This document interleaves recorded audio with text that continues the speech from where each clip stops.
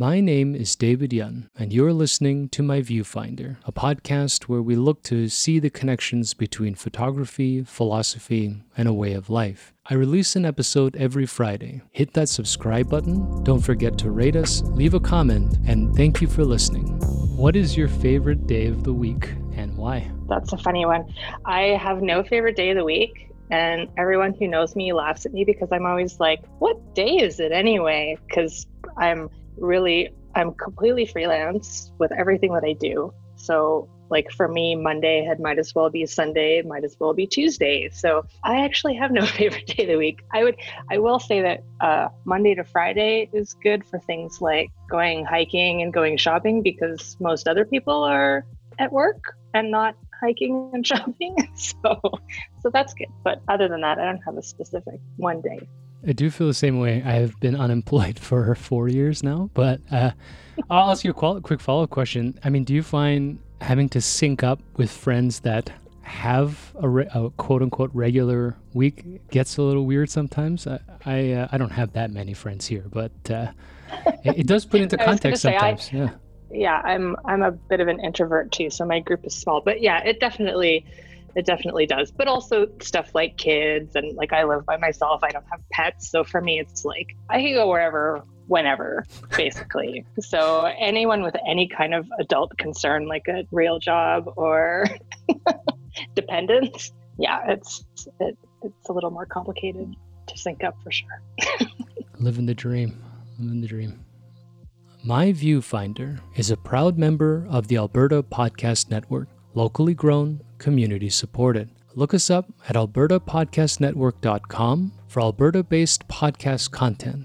Don't Call Me a Guru is a podcast about social media strategy from Canadian social media strategist Linda Huang. Her latest interview is with Edmonton-based artist Aja Loudon, muralist and large-scale painter. If art was made with Instagram, would it start looking like an algorithm? And is social media a tool that can be used for storytelling, perhaps to control the narrative instead of being at mercy of a third-party editor? You can check out that conversation on Linda's podcast blog, Don't Call Me a Guru.wordpress.com, or you can find her work and all of our other work here at the Alberta Podcast Network at albertapodcastnetwork.com.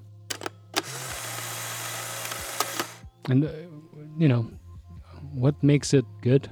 There's got to be bad plant art too, but is there something that makes bad it art? Is there something that makes it, personal? We don't have to make this an indictment of people or call them out by name. I don't mind that either. It'll be good drama. But I have a list right here. John, if you're listening, I think because I'll lump us together. We're, I think, predominantly visual people, and there are people that are not. From your practice, you have a very strong, at least right now, a very strong visual identity. It's hard, of course, for me to evaluate who you were before and how you've come to where you're at now, etc. But, this sort of, very, I don't know how to explain it, high contrast, very structural, sculptural, I think pieces are fascinating. The only other person in our group that I know, Rocio, does not something similar, but has been very plant-based, a little more cynical because I think all her plants are dead. But she does very vivid. Well, and her rich, plants are dead, but they're not. It's not in a cynical way, I don't think, and I speak for her, but I think for her, they're sort of just at this point in the cycle. So it's, everything is always shifting and turning, and so that's just kind of part of it. So yeah. Between them, they're both very rich, high contrast, very I don't know, saturated, but vivid, very lived in. Yeah. Do you think that's intentional, or do you think that's just something that comes to you because you want this world to be lived in? It is fascinating to me as a process, reflecting on my own life as a visual artist, how much intentionality I'm supposed to have building work. I probably because I'm not young, but me doing this is quite young.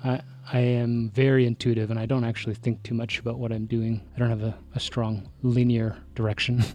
Yeah, I think right now I'm still, because I would also say that I'm, relatively new to it. I think I've kind of solidified my ideas about what I'm working on in the last few years and kind of the aesthetic as well. But I think I'm still really kind of playing around with the ways that I make work and what it looks like when I make it in different contexts. So like I travel to a lot of different places because I want to see a lot of different landscapes and different ecosystems, and sometimes I'll take my scanner with me and try working right there. And, sometimes that works out really well because I'm working with something that's like really vivid and, it hasn't been drying out in a box, in the corner of my studio for 3 weeks or 6 weeks or 6 months. So it has a different feeling to it. But, other times, if I try and make work right in that place, I haven't had enough time to think about the feeling of the place, or maybe I haven't had time to learn enough about how things kind of live together there to make a piece that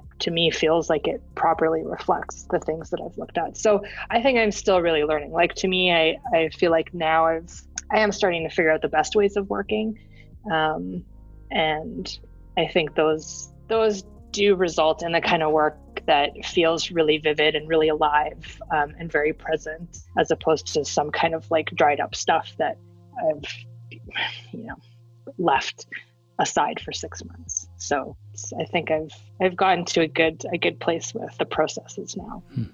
Yeah, developing that process and that practice is interesting. Do you think that you've always been a disciplined structure? I mean, you finished a degree, taught. Was there an element of structural process making at that time, or is this something you're learning to develop as an artist to think about, let's say, a project? Yeah. Oh, definitely still learning. I think for me, a lot of the kind of thinking and planning comes when I'm writing grant applications and exhibition applications, because that's when I really have to sit down and kind of think through, what do I actually want the end product to be? What do I want to make? How do I want to make it? How long is it going to take? What's it going to cost? Like, I have to really sit down, try and lay all that stuff out for myself, but still leave some room to kind of experiment during the process, because otherwise everything would just be decided ahead of time, which I don't like. So I think the more I practice, the more years I've been doing this, the more organized I get and the more time I spend thinking about those things, because I'm applying for more grants and more shows. So I do a lot more of that. But when I'm actually making work, it's really not structured at all. Like, I'm just kind of wandering around in the forest looking for stuff. And some days sometimes I find something interesting, and sometimes like I'll be walking home with the 3 or 4 pieces in my hand arranged exactly the way that I know they're going to be in a final picture. And other times they're really not. Like, I just have a little container with a bunch of stuff in it and I still need to think about it. So the actual part of making the work is still pretty intuitive, I think, and not very structured. It seems to work really differently depending on where I am. And yeah. If we stay on this a little bit, as far as grants, and I saw you've done some residencies and you've had a lot of shows, without this becoming too much of a technical discussion, I mean, how does that world work, or how do you relate to that world? And, I've only just started sort of picking at that, but it's very confusing. And yeah, I think for me, it's been, now I've kept copies of my CV through all the years. So now I sort of look back at my first ones that I ever wrote, and they're so short and there's hardly anything on there. And I look at it now and it's like, wow, I actually did a lot of stuff. So it's really just been like a really slow process. And at first, of course, it's kind of smaller exhibitions and just kind of whatever, so that you get some practice showing your work and getting stuff organized for a show and, meeting people and figuring out how all that stuff works. So, I did a lot of really small shows to start with and group shows. And as you add them to your CV and kind of get a little bit more confident, I think, about what you're doing, then that's when you just kind of progress, or you can anyways. You can start applying for bigger shows or shows that actually pay you money. And I think at a certain point, once I was confident enough in knowing what my practice was about, that's when I felt like I could start applying for grants, because I had some really clear ideas about projects that I wanted to try. And I think I had the confidence that I'd be able to actually complete them. Like, I had confidence in this idea and in my process and my abilities. That's what organizations want to hear. They just want to know that, you have a good idea and that you know how you're going to do it. So now I've had several projects funded by grants, and and it just kind of keeps building from there. And I've had some from Calgary Arts Development, so municipal and then provincial level. Canada Council is the one I still have to crack. I haven't gotten up to that level yet, but it's, that's one that you need more experience to get. They have maybe a bit of a higher bar or a different priority for who they're funding. So it's all just kind of working towards it, chipping away a little bit at a time. And, before you know it, here you are with a 3-page CV that you have to start editing down. So yeah, it's a long process, but it's just really adding little things at a time and just trying to get bigger and better every time you add something. This idea comes up a lot, how we use the word practice, but I think it's interesting that you talk about early shows, but I think you're implying shows in general as a way to... Yeah, I mean, I was putting on shows with my perspectives thing. So, I mean, just hanging a piece of art is its own craft, right? Yep.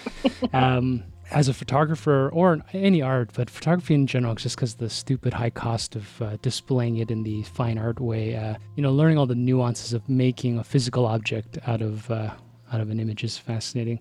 But I also like this idea that you're developing who you think you are as an artist through the shows instead of having to know who you were before you had your first one. I mean, is there a reflection of what you might have displayed year one that is so far removed from what you're doing now, or has it always kind of been along a theme? No, I think a lot of stuff has changed. I think when I first started, I think I was how can I describe it? I guess maybe you're trying to fit your work to somebody else's theme a little bit more, if that makes sense. Like, if I see a call for a show that's all portraits, then I'm going to be like, okay, I'm going to go digging through this kind of vast array of work that I have made, because I'm still new, so it's not really focused, and kind of find something that fits with that. And I'll show that. And then there might be another call that's like for landscape art by women. I'll be like, okay, great. Well, I have some cool landscape photos. They have nothing to do with these portraits I showed last month, but I have these, so maybe I can show those. And I think as you go along, now I'm like, I would never apply to anything to do with portraits. Like, I'm not gonna dig around and try and find something that I shot, because it's just not, it doesn't get me closer to where I want to be going anymore. Whereas before, maybe it was like, okay, well, this is another show that I can put on my CV, so it has that advantage. And then I think the further you go along, or I did anyways, I just sort of realized that I was kind of zeroing in, I think, on the ideas and kind of work that I wanted to make. So as I went along, it became clearer to me what I wanted to show and what I wanted to make. So yeah, I think that was just kind of part of the process. I was just imagining, for a portrait, you could just take a Sharpie and put a happy face on a mushroom and see how far that gets. Right? Yeah, I mean, I do call my pictures portraits of like an ecosystem, but I have a feeling I wouldn't get into most portrait shows. So when we're talking about sort of this grant writing, show writing, etc., do you find, because you mentioned how much structure planning, but also you have to project a timeline and you have to have an intended aim. So I guess maybe a two-parter is, do you find that can be limiting, and is it even required to finish where you say you were meant to finish? I mean, what is the idea behind, I don't know, what's the right word? A proposal, how structured is it? Like, do you have to say, I will end up, let's say it's a narrative, I will end up with a project that is speaking towards X, Y, Z. And then how does that affect your creative process? And have you missed one where you've ended up with something completely different or nothing at all? Yeah, I think I think it'll depend on the grant for sure, because there's some that the whole point of the grant, as described by the funder, is to let you experiment. In that case, you're going to be like, well, here's what I want to try. Here's why I want to try it. Here's what I think might happen. And you don't have to be really specific about a final product. There are other types of grants, like a project grant maybe, where it's definitely in your best interest to be like, I'm going to work on this project, and at the end of it, I'm going to have 10 large framed pieces ready to apply for exhibitions. And here's how I'm going to do it. Because that's your goal. So it depends on your goal, really, how you write it. So some will be very open, and some will be better suited to a really specific goal that you have. There's definitely room for flexibility. Like the funders who are giving money to artists don't expect this to be like an accounting project or something where at the end there's a perfect line of numbers and everything adds up. They get that the creative process is unpredictable. So I think if you acknowledge that in your application, then that's probably realistic. And it also gives you some room to play around. So I think for the most part, they're pretty understanding. As long as, from what I've heard anyways, I've never had anything go completely off the rails and turn out as nothing. But as long as you're kind of keeping with the spirit of what you proposed and you stay in touch with them and kind of talk about what's going on, then you're in pretty good shape. So I think they understand that, maybe you set out to make 10 paintings and you've discovered that actually collage is going to work a lot better. They're not going to try and claw the money back if you make 10 collages. So yeah, there's quite a lot of variability, I think. I think it helps to have some idea, at least at the outset, before you apply, just because then it lets you write an application that's clear, I think. So is that now part of the way you art as a verb? Yeah. Yeah, for sure. So I'm always kind of thinking of new projects. Like I have a big ongoing body of work that's probably what most people will recognize, which is this scanned sort of objects that look like they're floating in space. So that's sort of my main work that I'm always doing. But I'm also always trying new stuff, and I have lots of other sort of side projects that I'm always dreaming up because it lets me try new things and learn new things. And, so like now I'm working on a project that is building jellyfish out of recycled plastic and then making cyanotypes of these sculptures. So it's completely different from what I'm doing now.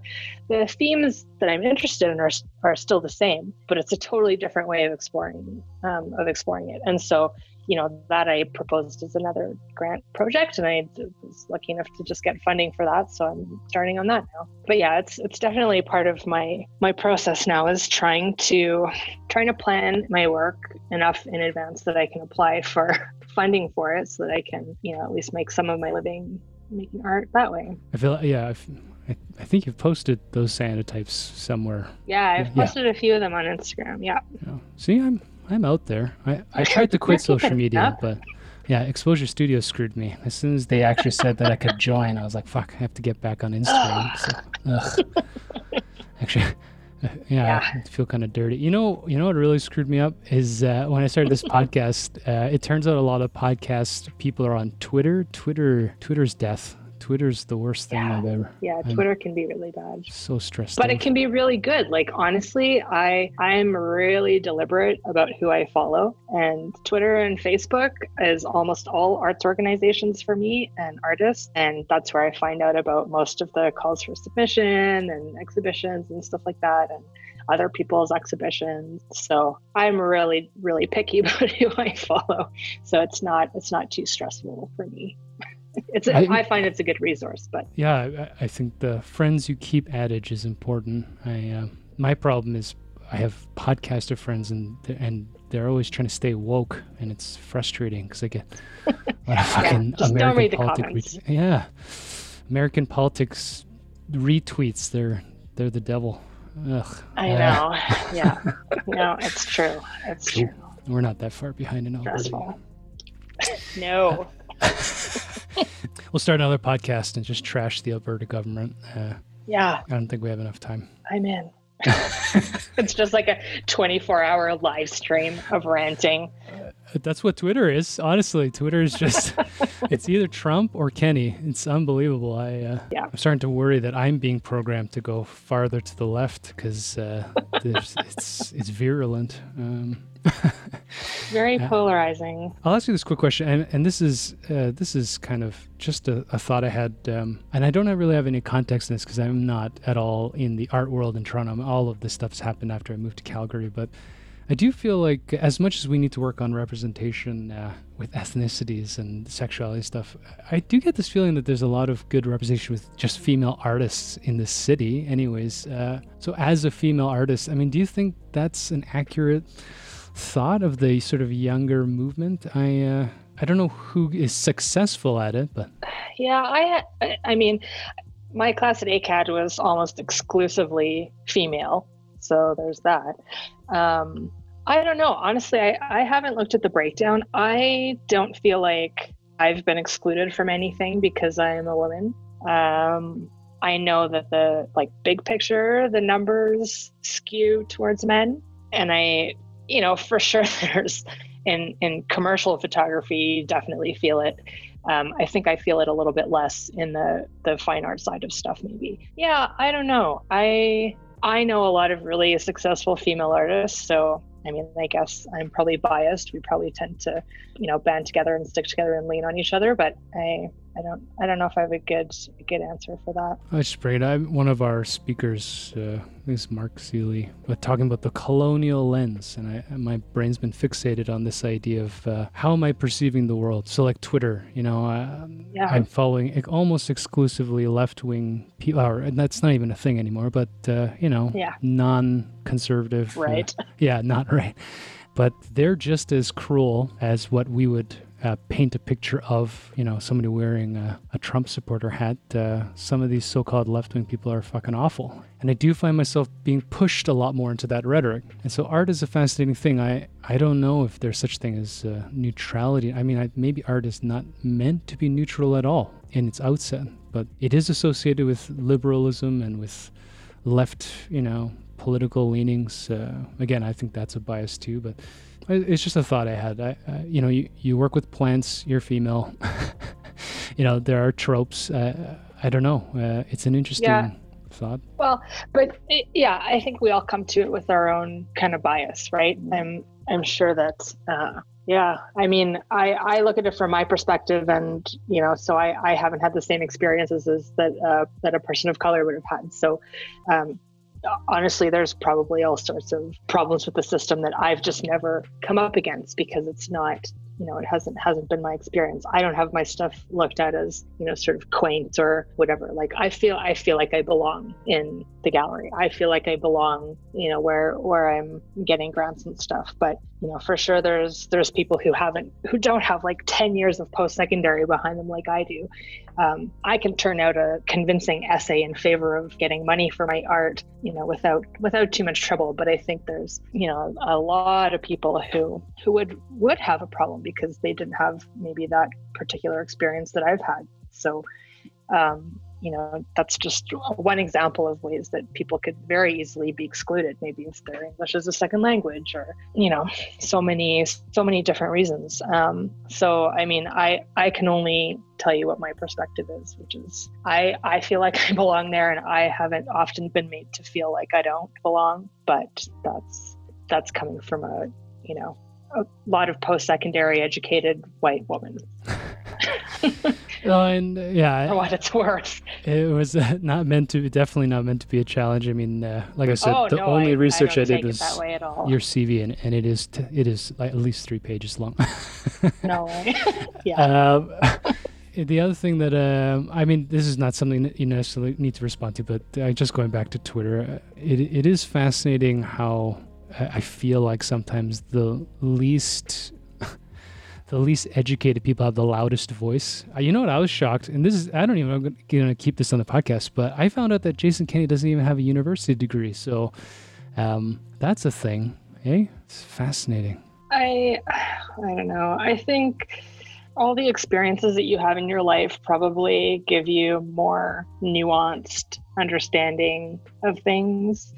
And if you've only, been with the same small group of people in the same place your whole life, or just, for one reason or another, been exposed to a very limited number of viewpoints for whatever reason, that's going to make it more difficult for a person to understand multiple sides of things. Like I have read so much fiction in my life. So, just as an example, it means that I have walked in the shoes of so many different people just because they're reading fiction. Like, it doesn't have anything to do with post-secondary education or, I've lived in the same city my whole life. But yeah, I think if it's the echo chamber thing, right? If you are never exposed to multiple perspectives, then it's hard to imagine them, I guess. So what kind of books do you read? What kind of fiction?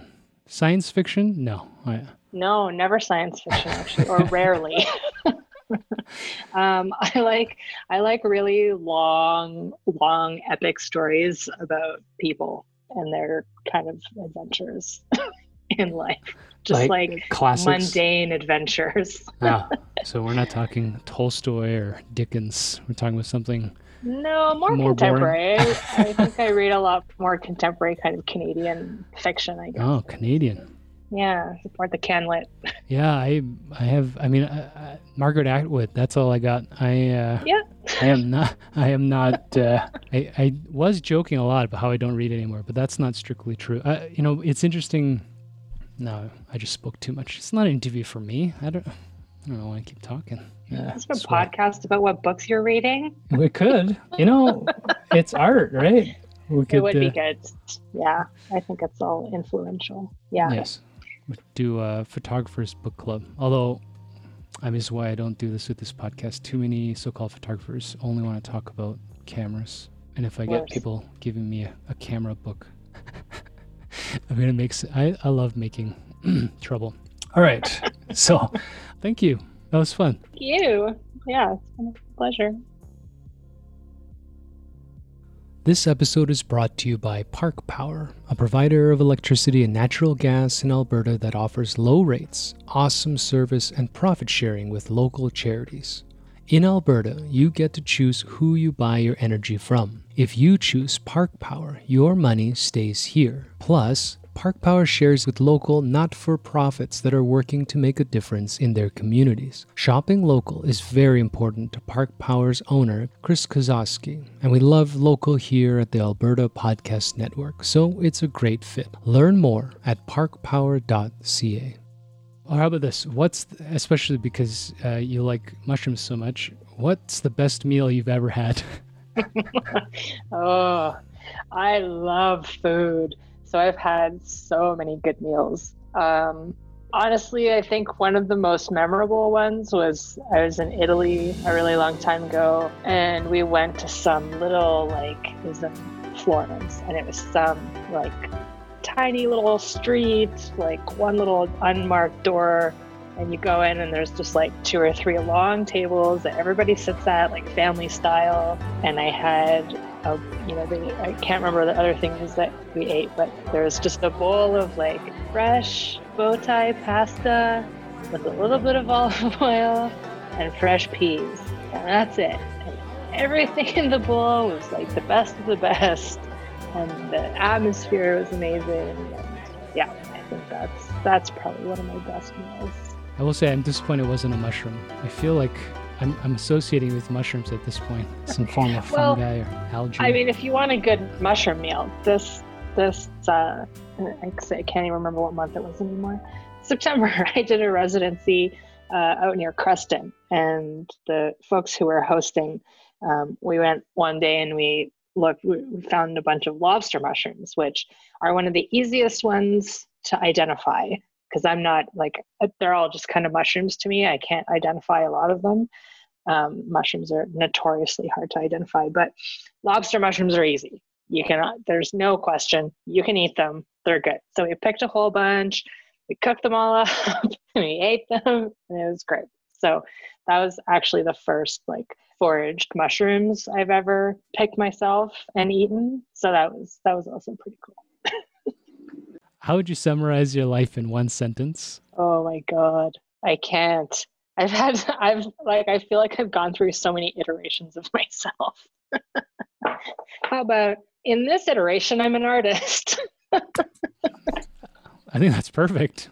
Yeah. Uh, I think that says everything, actually. yeah. Yeah. If you could tell the world one thing, what would it be?